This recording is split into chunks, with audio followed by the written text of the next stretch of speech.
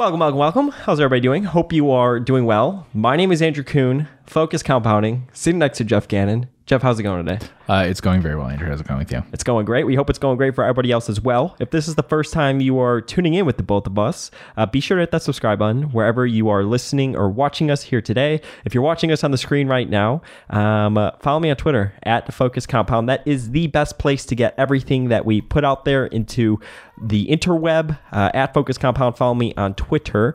In today's podcast, we are going to be continuing on with our Snap Judgments episode where we go over stocks that people on Twitter, our listeners, etc., want us to look at. When we do this, we go to quickfs.net, we type in the ticker, and then we just do a quick snap judgment. Bear in mind, a lot of these companies we may be familiar with, but we may not be updated with the current situation. So, don't send me a DM saying, well, here's the story, blah, blah, blah. It's like, well, we were just kind of looking at it from a snap judgment. And a lot of people like to see when we talk out loud about just certain things that we take away from doing this. So I think it's a great way just to connect with all the listeners and the viewers. So we are going to continue on with that. So I guess my first question, though, before we do that is how much of your research process is actually doing a snap judgment on a company? Like, do you ever pull up like a screen and just go through and look at it from like a high level overview like this and say, well, that could look interesting? Or do you try to stay away from doing something like this because you could be missing the bigger picture? Because I've come across a couple names or companies that we're familiar with because we've done the research and we're like, well, in a few years, this will actually look a lot different than it is today. Right. So as I've been doing this more lately, but this is something I've done for a while, actually. The first thing I will do is look at the very long-term chart. So not in QuickFS, but just a stock chart in like OTC Markets is the one that I use commonly because you can see what it's like over the last 20 or 25 years. And then combine with that, looking at the last 10 years' actual financial results, both of those things, and then reading the business description. And those together can help me figure out if this is something that's created value over time and if it's predictable enough in a business that's something I might be able to understand. So it's not so much even judging like whether I like it or not, what the price is. I try to avoid really looking at the price and stuff at that point, but just is there any way that I could evaluate this sort of thing, And if you don't have a I would need a lot more research on something that hadn't multiplied by a lot over a period of 20 years or something as a stock as compared to one that had. And I would need a lot more research on something that had a inconsistent past history. So it's not really the level of things, but like how many times they lose money in the last 10 years, how wobbly is the margin, is revenue all over the place, things like that. It gives me more of an idea of like whether I can even figure this company out. Yeah, so it's more like that. Can I understand this and stuff? Yeah, but I do use QuickFS and a chart for that. Yeah, it's interesting that you use the chart. A lot of investors probably, from the fundamental perspective, don't do that. And I know that's something that we put out a checklist out into the internet. And it was like, take the long-term CAGR, take the 10-year CAGR, take the 5-year CAGR, and just kind of get an idea of, well, has this company actually created value for shareholders over time? I found that to be the best screen. I like it because we've looked at companies where maybe it's like a controlled situation and it could be like, wow, this is a 2 PE or this is so cheap, or the private market value of this business would be just multiples of where it's in the market, but it's like the stock's gone nowhere for 15 to 20 years. Yeah. So a stock that's already gone up 5 or 10 times or whatever over 20 years, it is just more likely. And I realized that over time, because without having that in place, I realized that overwhelmingly the stocks that I was buying, at the end of the process, that when I went back and looked at it, these were already 10x stocks. They'd been 10x and were still small and overlooked and stuff, but they went 10x from being a $5 million company to $50 million already, and I could already see that. And a lot of microcap things don't do that. And so it can help to narrow it down to say, all right, well, if it's already done that, it actually turns out that a lot of times I end up buying the stock. And I could have focused in more on that with stocks earlier on. I like that. No, I like that. I think that's a good way to start, especially in microcap land. Yeah. And really small stocks and things tend usually not to get as like just incredibly popular, caught up in a craze the way that some big stocks do. So you're less likely to have the kind of thing that we saw with Microsoft, where the business is doing well for a while, but the stock doesn't do well for a decade or two. That's just less likely because bubbles don't develop in $20 million stocks normally. So you get more of like the long-term history of whether they've created value and stuff, and also just whether they've been around a long time. Yeah. It's much easier for me to analyze a stock that's been public since 1995 than one that's been public for 5 years. Yeah. Yeah. And of course, some people listening, sure, there's going to be some stocks that may have come public or did a reverse merge, something along those lines, 3, 4, 2 years. Who knows what it is, where there's not 20 years of a stock chart. But it's just, I like it as a first place to kind of start and be like, well, has this create value for sure? But also, I'm not that interested in like catching the first move in a stock. Yeah, that's not our style. Like when we were talking about Geico, I mean, for Buffett, if he had bought it and held it to today, now he bought it through, as Berkshire, so it's no longer a public company, but probably would have been roughly a 10,000x. So, look at his investment with Apple. So like you can not buy it when it goes up 10 times. Yeah. But you can buy it from the 10 to the 100. Or you can not buy it when it goes up 100 times in some cases with really big stocks. But if you still got 10 times out of it, it would be great. Anytime, there's not a lot of investments that go up 10 times and you're sorry that you're too late to it that way. You can afford to be late on those sorts of things. And we're still talking about very small stocks, by the way, with us when we're talking about this. I'm literally talking about stocks that went from 10 million to 100 million, 40 million to 400 million at the most, those kinds of things, not something that went to 40 billion. There's a difference there because it is hard. The size becomes a huge difference in those cases, but it usually doesn't when we're talking about very small stocks. They usually don't have that problem. They've already gone up by so much that they've saturated their market. Good companies tend to trade around or close to their all-time highs. Oh, yeah. Because their earnings are always at all-time highs. Yeah. Yeah. Which is good. That's what I like, right? Yeah. That's what like. But I should say, I have no problem with a stock that created a lot of value and then it's gone nowhere for 10 years. If I had a long enough stock chart and I could see that it created 10 out of value for 40 years and went nowhere for 10 years, I'd be very interested. Yeah, that's a great situation. Yeah. I'm not talking about recent performance that way. Yeah. Okay, first stock, BGFV. He says sitting on $5 per share in cash, low PE multiple versus historical, high short interest, big uptick in earnings last 2 years. Yeah.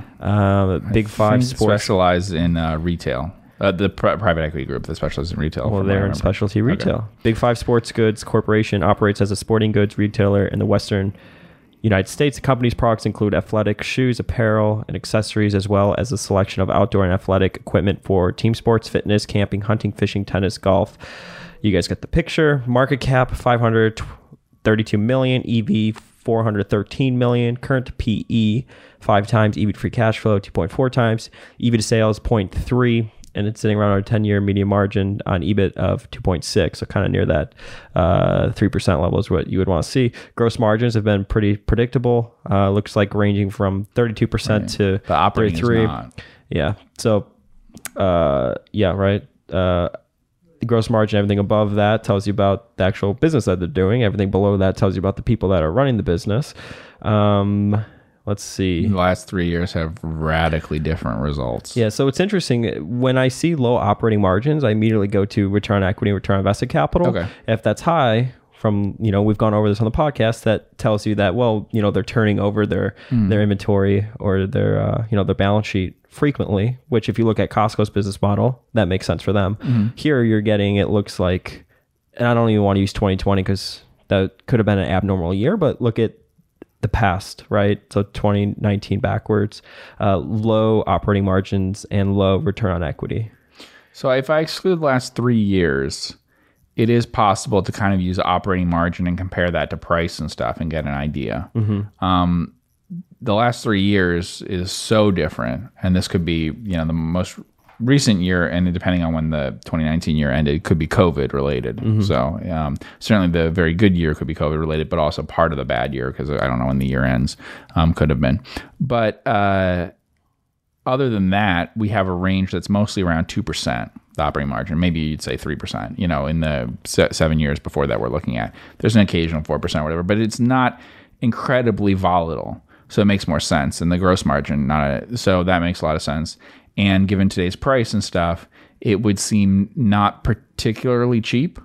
It would actually seem somewhat in line, I would say, with like a normal sort of price if you're using the more current year sales and that past operating margin. The big issues are sales are the same now as they were, 5 years ago or whatever, and operating margins are a lot higher now. So things could be a lot different. I would say that prior to the last few years, I would not think it cheap based on the long-term results. So the results from 2011 to 2017 suggest this might be a fairly priced stock and not expensive in today's market, but it does not stand out as very cheap. The one thing I'd like to see is the cash flow statement, actually. Yeah, I was looking at that free cash flow growth. I wondered if it had dramatic change in, yeah. And I was curious about that and whether that had to do with COVID. Probably. And I don't really understand what that is. But cash flow things could... Inventories. All right. Could change dramatically due to COVID. Just so people know. I've seen a lot of that. Yeah. And so sometimes that shows you having really great results in a year and really bad results after that. What tends to happen, though, of course, is if you have a huge amount of free cash flow this year and your business keeps growing, the next year the flows are going to go in the opposite way in a really big way. You have to build up your inventories a lot. Now, actually, what's happening in the economy overall is that's not happening the way that it should be, because there's actually certain shortages and things. So people have not been able to fill inventory and things like that as fast as they'd want to. And so instead you've had price increases, but for supplies and things like that. So that's kind of a result of not being able to ramp up as quickly of what you unwound during COVID, and prior to COVID. So I see that in a lot of companies, the change in working capital and stuff being very confusing recently. So just a caution to people. And you can see that here, like, the cash flow from operations is just really changed by a huge amount. We can see it, 2 years ago, or a year and a half ago or whatever, it was 14 million, and now it's 180 million. So I obviously don't use 1 year numbers ever on that. It is interesting about the buyback though, right? Do I mean buyback? No, debt repayment. So basically the working capital change went to repaying debt. If you add that up cumulatively, they used a decrease in working capital to pay off debt. But I also don't know if it's a change in like the scope of the business, because it's the other thing they can do. You can, partially liquidate and then pay off debt and stuff, which could be a good decision. So I don't know. Got it. Cool. Sometimes people email or text me. So we have, we've gone over before. Booking Holdings. Yeah, that is a big company. Big company. You listed this as, I believe, we did like 5 stocks over 10 billion that you'd be interested in. Let's see. So we've had, revenue got cut in half basically last year from 2019, right? As a lot of travel related companies did. Credible gross margins. You've always liked this business.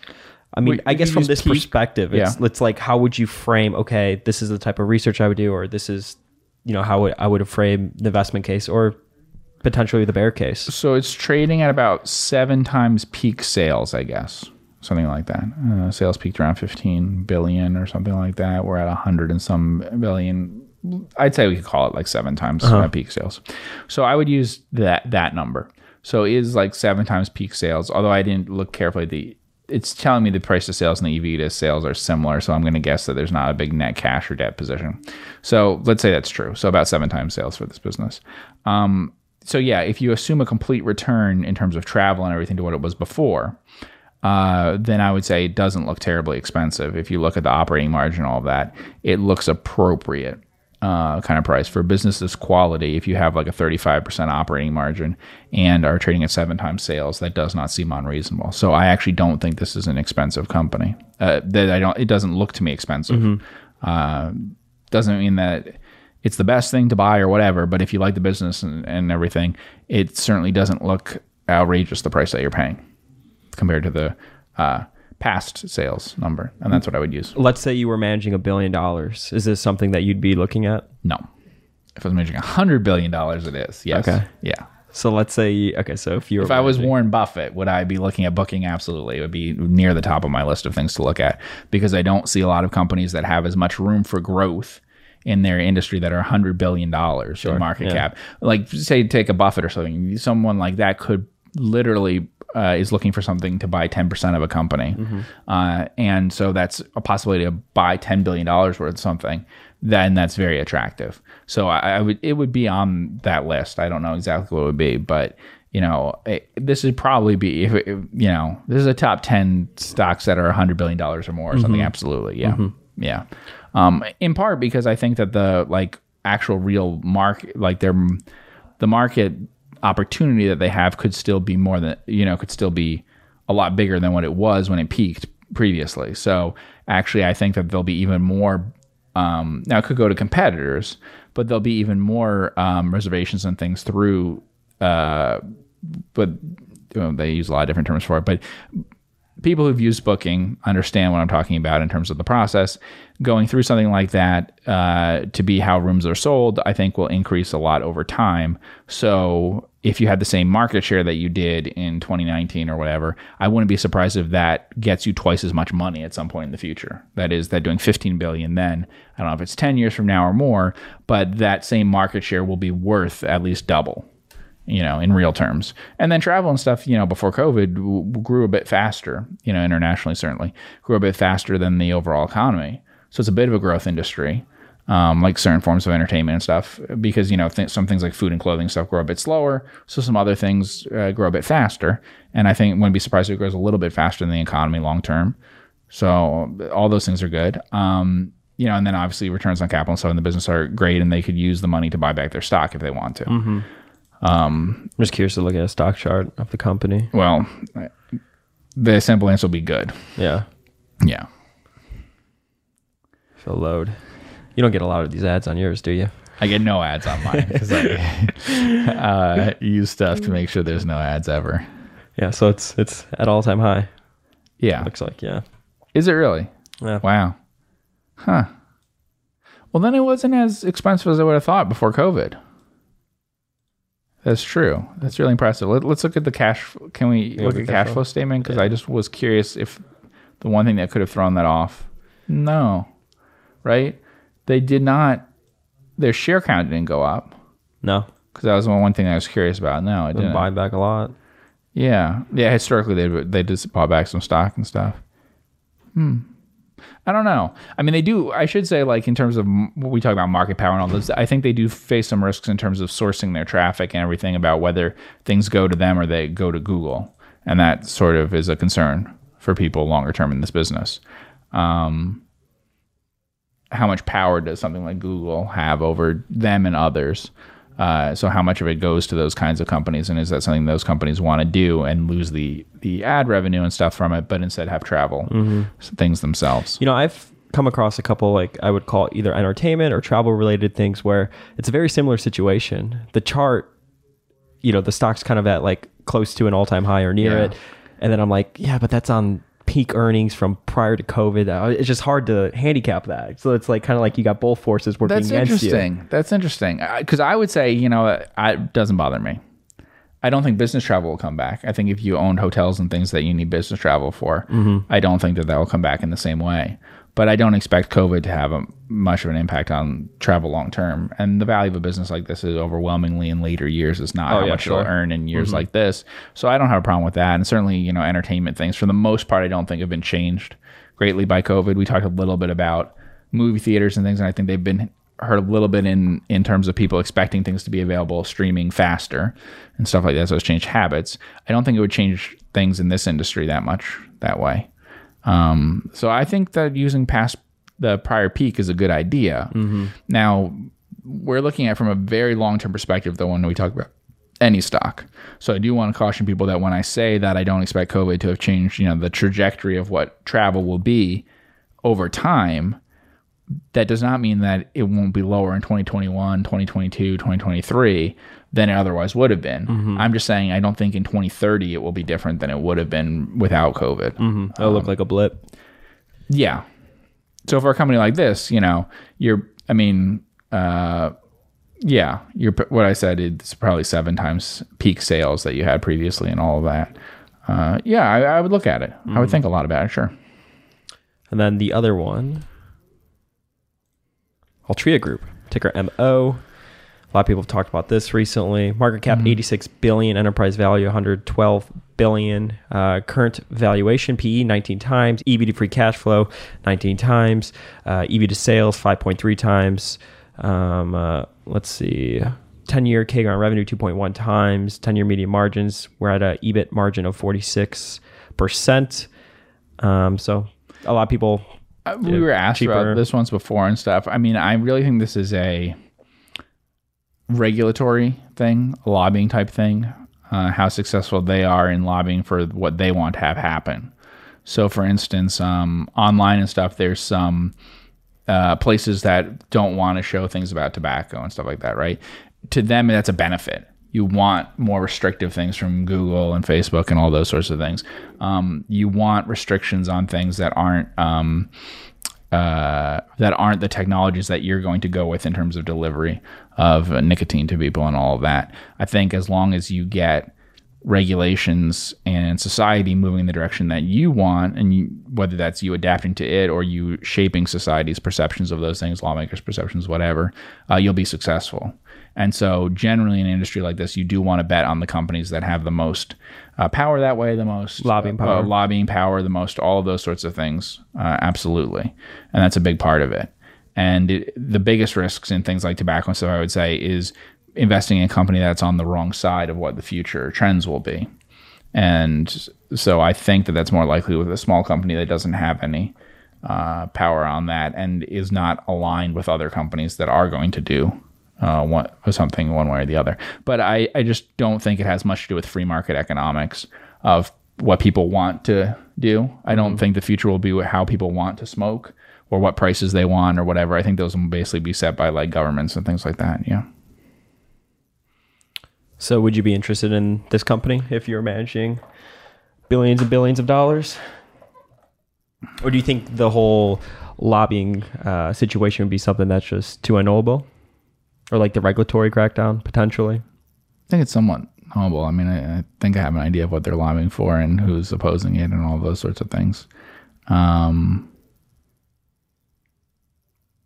don't know. If I had to buy a company like that, it would probably be them. Yeah. It's tough. It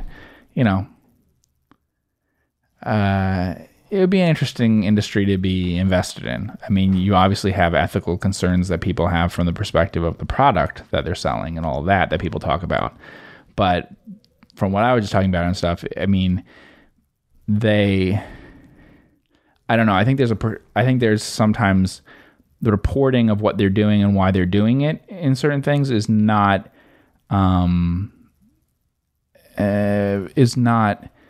as, I think some investors, I don't know that the news and the way that it's presented is accurate to what is really happening in terms of the industry and why it's happening, who's doing what. And so I think that is a big issue about confusion. When I talk about the lobbying thing, it's not just what they want to have accomplished, but also the amount to which you want it to appear that something you don't want is being done. So it's very complex. I won't get into all of it because I just think it's not worth it. But they've done some things in that. As an example, they've like acquired some stuff basically for the purpose of having it.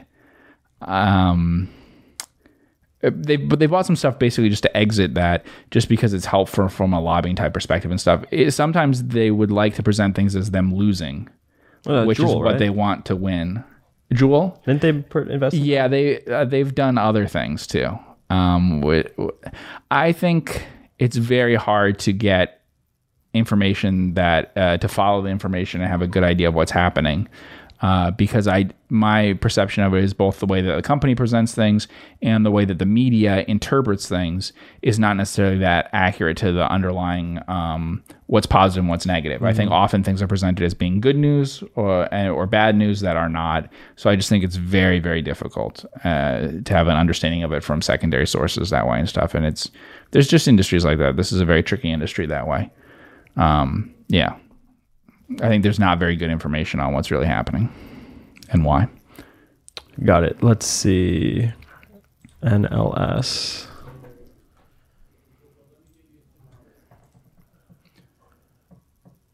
What is going on here? I don't know if we have the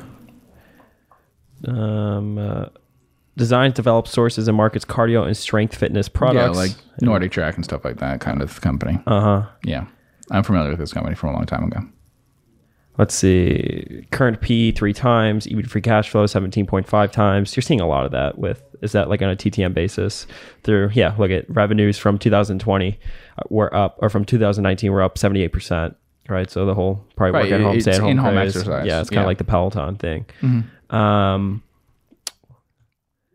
let's see. So EV to sales 0.3, EBIT 9.1. It's just like, but that's, on last year's numbers. I just avoid companies like this because of the change in because of the difficulty that I have with predicting people's behavior. We've talked about that. Things that you stay away from, health related, health, all those fashion. Because you can see it in their results. You can see it in the results of a lot of things. Return on invested capital, it's all over. Whether it's a diet or exercise thing or whatever, it becomes a self-defeating instead of self-reinforcing sort of process. So as it's adopted by more people, that sets about things that eventually cause its downfall, and vice versa. And so it has a natural cyclical sort of thing, which is different from Coke or something, from Coca-Cola, which is self-reinforcing trend over time. And those are the two things that kind of look at the difference. I think there's a constant thing with fitness and health things and stuff that are that basically are constantly cyclical. Now you could trade it constantly. Any of these things you could buy on the anticipation that eventually things will turn around the other way and then sell it. So whenever it gets popular, you sell it that way. It's sort of as a fad thing or whatever. And actually, that might make a lot of sense. As long-term holdings, I think they're tough. Got it. Next one, Card Factory PLC. Card Factory PLC operates as a specialist retailer of greeting cards in the United Kingdom. The company designs, sources, prints, warehouses, produces, distributes, and sells greeting cards, dressings, balloons, and gifts. Let's see. Current market cap is 256 million, EV 401 million. Revenue has gone from 412 million in 2012 to 389 million in 2021. Margins have pretty much stayed, I guess, kind of bounced around a lot, but they fell off a little bit in 2021 for this reporting year. EV to sales 1 times, 10-year median margins on EBIT 21.8%. I could tell this would just be kind of hard to analyze from a snap judgment perspective. So looks like it operates approximately 1,016 Card Factory stores and 4 franchise stores. Okay. It certainly looks very driven by volume because you have a fairly low margin but fairly high operating margin business. Low gross margin is what you're saying? Yeah, low gross margin, higher operating margin. And you can see the effect that it had, and in fact, the possibility that some gross margin stuff is affected by volume too, in terms of the most recent numbers. So it would be something that, were it to bounce back, might bounce back in a very big way. But then obviously there'd be concerns by people about whether this is like a business in terminal decline or something like that.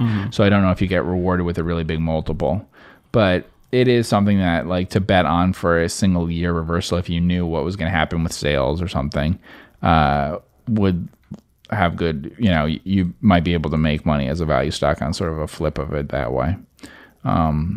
Because of the structure of the of how revenue is converted into profits. But that does depend on if people are really excited about it, that way. Because sometimes you do unfortunately see a stock that earnings go up a lot and then the PE is really low. So I don't know what the PE was on this before. Jackson Financial Inc. class. It's not allowed data on this. Through its subsidiaries, primarily provides a suite of annuities as retirement savings and income solutions to retail investors in the United States. It offers variable, fixed, index, and fixed annuities. So an annuity company. I don't know what happened from 2018 to 2019. Maybe this was a spinoff or something along those lines. Yeah, I don't know about this company without reading more detail. Yeah, about what it does. Yeah. Let's see. KMT. Kennametal. Develops and applies tungsten carbides, ceramics, and super hard materials and solutions for use in metal cutting and extreme wear applications to enable customers work against corrosion and high temperature conditions worldwide. Yeah, I actually looked at this company a little. Look at that ROIC. Yeah, that's the thing I'm going to point out. Yeah. All over the place for people not watching. As short cycle as it can get. We normally, we see some cyclical things, but we don't look at a lot of businesses with short cycles. Yeah, it's like every couple of years. Right. You don't normally look at businesses that have like a 5-year or something cycle. So you looked at this company. I have looked at this company in the past, yeah. I think the issue that you see is the cyclicality, right? Yeah. So it doesn't look anything like a a business like we were talking about, like banking or whatever, where it's consistency over time. Instead you have margins that are all over the place, and the margins are. It's not just margins. We could look here. What tends to happen is when you have very different levels of gross profit. It's like actual gross profit, not just the margin, but the actual level of gross profit jumping all over the place. That's not really normal for companies. That tends to highlight that it has something to do with periods of scarcity and surplus in your industry. Looks like a semiconductor on steroids. Cyclicality. Yeah, exactly. And that's what we're seeing here. And you can see that with the very different operating margins. If you time it right, obviously it works out great. I think we talked about, I know that we talked about it, like the net that we didn't buy. Yeah. And involved with steel stuff. And that would certainly have outperformed any stock that we bought by a lot. Because as you can imagine, Freeman, the inventory that they had, just the profit on between the time they bought the inventory and the time that they sold it, because if the steel they were buying probably went up 200%, would be so big that would be a significant part of their market cap. So it's like Buffett always says with that, if you buy something as a net or whatever, there's that hiccup. Literally in 1 year, they can make a huge part of their market cap just because the price of steel goes up or something. So here, I don't know. I just, for me, obviously it's too hard in terms of the cyclicality, but you can trade those sorts of things and stuff. Value investors do that. So you basically look at the long-term averages and you buy it on price to sales or price to book, probably price to peak sales.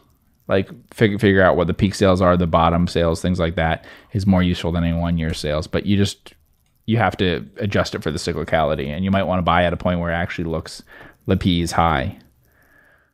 That tends to be more attractive than buying when the P is low. So, and the P is high right now. Innova International Inc. It's a technology and analytics company, provides online financial services in the United States, Brazil, Australia, and Canada.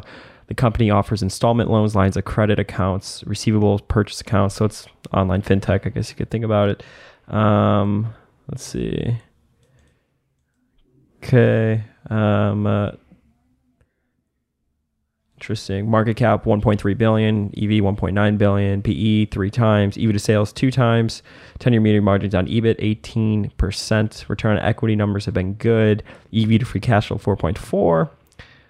So you have extreme growth in assets and revenue, going from 480 million in revenue in 2011 to 1 billion, 84 million in 2020. Yeah, I mean it's major growth, but it's not startling that way, because it's fairly I mean, for part of that period, it's fairly steady. You're not seeing a lot of 70%. There is in the beginning there, but you're not seeing 70% growth or something. You're seeing more high stable growth. But then you have individual years that are down. I don't know what that is. I don't know if that's a currency translation issue or what we're seeing. It's very unusual. And if you look, the thing that stands out here is where the company's headquartered and all of that with what they say that they're doing. That they're providing financial services in the U.S., Brazil, Australia, and Canada.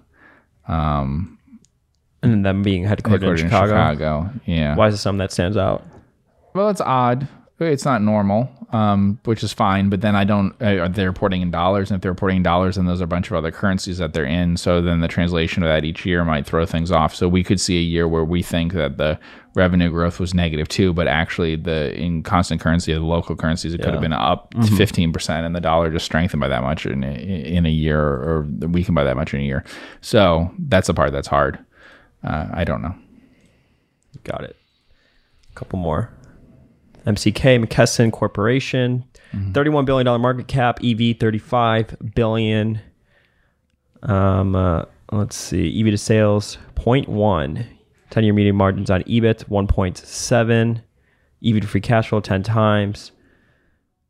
Very large company. Gross margins pretty stable and predictable. And albeit low, tiny. Right. Albeit tiny. Yeah. So you usually have a 5% gross margin, 1% operating margin or something in a company like this. They're a distributor for pharmacy stuff if you go up. Yeah. I think they give the exact description of what they say. What do they describe themselves as? Provides healthcare, supply chain management, retail pharmacy, community, oncology and specialty care. Okay. Yeah, I don't know what that means, the other things that they're involved in. And that would skew the margins if they really do that stuff. Headquartered in Irving, Texas. Not too far from where we're recording this. No, not too far. I don't know enough about these companies. They're incredibly predictable. If you don't see the part with the COVID and all of that sort of thing, obviously. Sometimes they get sued. That happens sometimes. So sometimes they have to pay out money and stuff. That does occasionally occur for things. But otherwise, they're very, very stable in terms of what they do.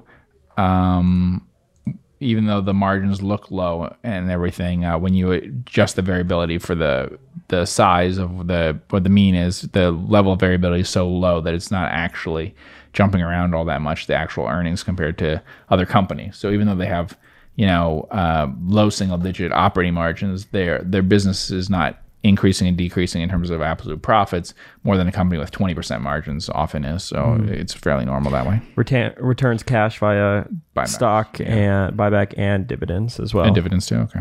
Yeah. So what price do we have here? We have, $201 per share, $31 billion market cap. Okay. So let's look at some peaks in these things. So what was their peak? Well, we don't need to look at that. We have, we haven't really seen growth in this business at all in the last 5 years or so, really. We see some revenue growth showing up, right? Mm-hmm. But I'm not seeing that translating into growth in either gross profit or operating profit, right? They're basically up and down. They end up about where they started. Yeah. Operating profit. Yeah. So you'd have to value it, I get, without knowing more about the company on a no growth basis. And so just them buying back stock and paying dividends, and then how cheap they are and all of that. Do we have?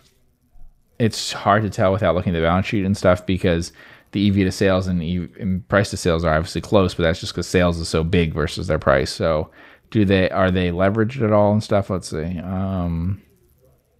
Total liabilities. No. They have a pretty clean balance sheet. Total liabilities are only $20 billion more than their current assets, Now you could say, they have some long-term debt, but it's not really that big a deal. So if we look at the overview again, we could just value it based on that. Let's see. Okay. So what do they say their market cap is? We'll just go with market cap instead of EV. 31 billion. It's cheap compared to other stocks today. It's trading at only 10 times pre-tax profits or something like that. And companies today are generally trading at quite a bit more than that. It depends on what they do with the money. Obviously, they buy back stock and pay out on dividends. It works out well that way. We could look at free cash flow, but my guess is that if it barely grows at this point, you're not going to have dramatic free cash flow differences. Yeah. So it's actually going to do a very nice number. It's trading about 10 times free cash flow. Yeah. Looks pretty cheap. No growth, cheap. Mm-hmm. Yeah. It's on a somewhat relative cheap. basis. It's And somewhat just in general. absolutely, yeah. You're getting like a 10% free cash flow yield. That's very cheap in today's world, yeah. But and incredibly stable and presumably durable. I don't know enough about the industry, but I would assume so. Yeah, I think it just looks like a value stock basically. But the warning is, like I said, it might be no growth in the future and all that. So then I guess if you were to frame some research that you would be thinking through, would it be capital allocation then? What are they going to do with all this cash, the free cash flow that they generate every year? Yeah, I'd say so. Also, you might look to just see if you want to buy this company individually or also buy any other publicly traded company that does the same thing. There's only a handful of them, I believe. A large company like this, you could basically read the transcripts, and I'm sure they'll have something on either buying back stock or, their thoughts towards capital allocation. Such a huge company. So a bunch of analysts probably follow the business. Yeah. Mm-hmm. Okay, we could do one more. Hashtag Jeff. Should we type that in? That's the ETF name right there. Uh-huh. That we will That not start. You have to register that trademark. Yeah. Okay. SSNC Technologies Holdings, $18 billion market cap, $24.1 billion EV. SSNC Technology Holdings Inc., together with its subsidiaries, provide software products and software-enabled services to financial services and healthcare industries. The company owns and operates technology stack across securities, accounting, front to back office operations, performance and risk analytics, regulatory reporting, and healthcare information processes. 10-year CAGR revenue, 30%, going from $271 million in 2011 to $4.6 billion in 2020. The return on invested capital chart there looks interesting. EV to sales 5 times, 10-year median margins on EBIT 22.4%, EV to free cash flow 20 times. Gross margins have declined over the past 10 years, 9-10 years. Right, and operating margin has slightly declined, but it expanded in the middle there, yeah. Uh-huh.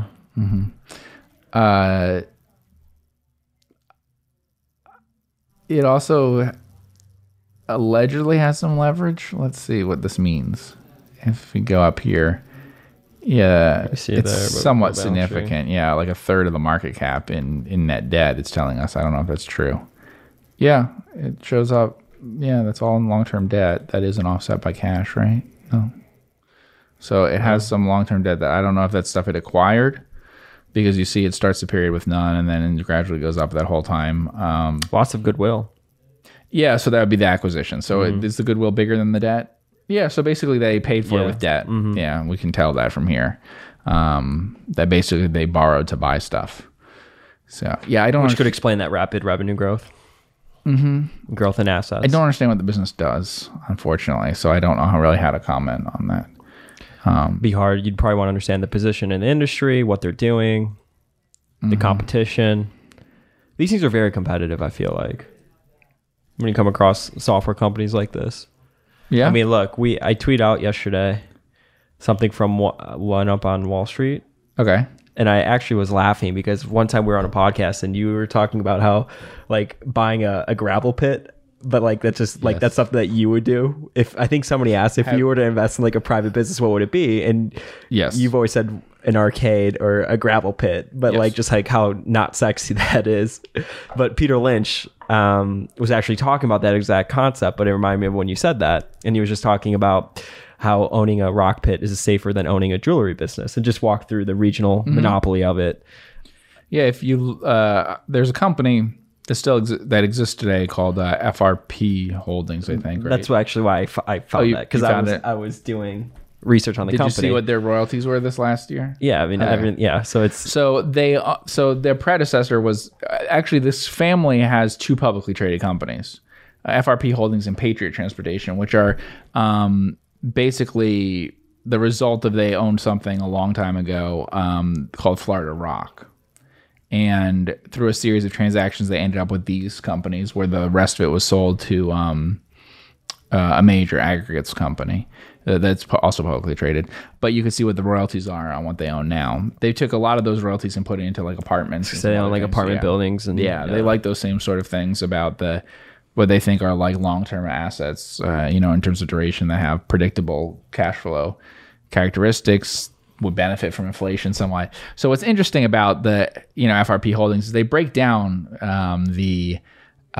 in their presentation. They did it's a long presentation, right? I was just looking at it. Yeah. I literally, so it's so funny we're talking about this, because I was just looking at this company.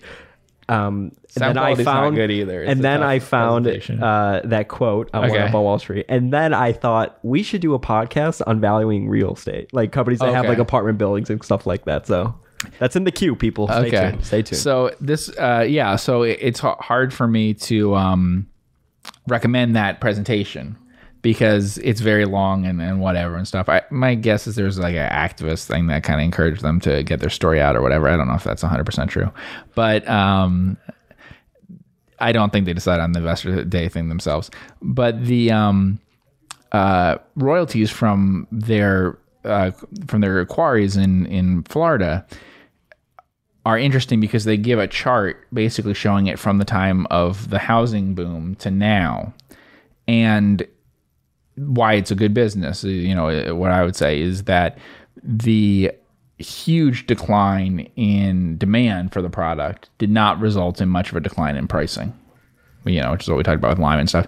So a lot of times, I think people obsess too much in some industries about demand and not enough about supply and the competitive nature of that. And so they worry about will there be more cars sold in 10 years or something, instead of worrying about, how many more will there be sold versus what the supply could be for it. So what's interesting is just that those companies make more money today than they did in 2005.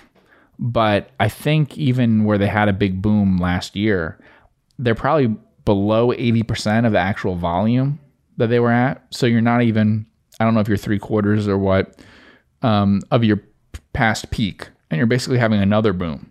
And so the next boom that you have is not even or is maybe 3/4 or something of what that old boom was.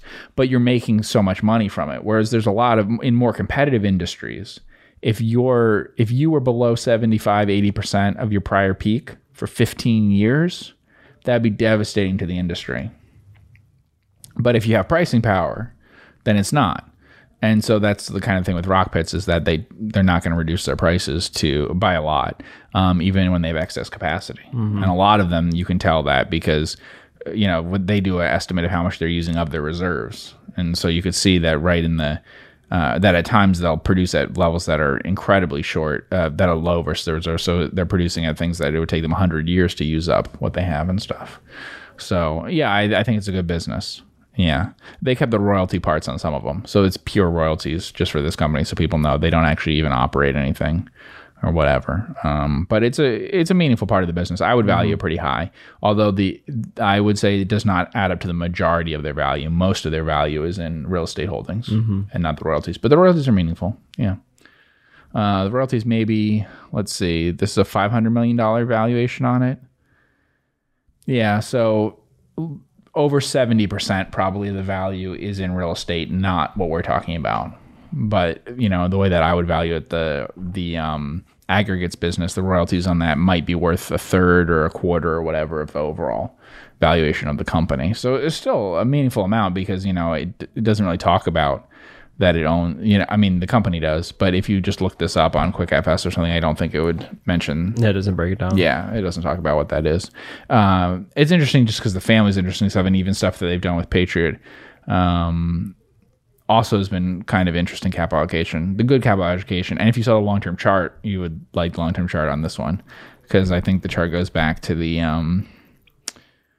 it's been probably it probably has a very long-term chart. Let's see what it can give you. But it would be tough to find this thing on a screen or whatever. But if you were looking at charts, you would find it for things that have gone up a lot. So is your issue the service here is very slow? We're not making a good pitch for OTC markets right now. Yeah. Don't worry. I'm going to cut this out. I'm going to cut this out. All right. I'm totally going to forget to cut this out. Okay. Yeah. We have this back to 1992. So what was the stock at?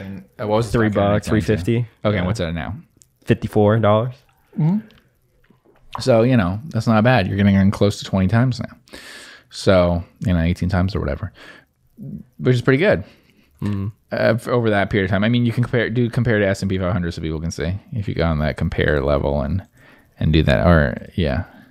So you can see that even though the S&P 500 has gone up a lot there's only a period of a few years in which you would have underperformed. What years were those? In the early 2000s? When does it go back to? Yeah, 90. This is back to 92, so it's like 2000, right? Early 2000s. So the S&P really only the S&P boom and bust. Yeah. And the big stocks is the only time this stock would have had you behind. Mm-hmm. So every other point since then, you basically would have been doing about as well or better if you had put your money in this company instead of the S&P 500. And that's all I mean with the chart thing. I'm not saying chart in, try to figure out what the chart means and stuff. I'm just saying you put money in this stock, you put money in the S&P 500. For most of the last 30 years or whatever, you'd be ahead in this stock. Mm-hmm. Then I'm interested in learning about that. Why is that? Yeah. I think here it's capital allocation and also owning good assets in the first place. Well, that's a good representation of the capital allocation, right? If it's the same family that's been running it. Yeah. The other thing is that relative to the S&P 500, I think this stock is cheap. I don't want to say that I think the stock is cheap necessarily, but I think that the valuation placed on its assets versus the valuation on the S&P 500 is cheap, because the number I just gave you for like how I would value the quarries is the royalties on the quarry. Sorry, that is not. I'm using lower multiples than people probably would be for the S&P 500. I mean, those things probably have.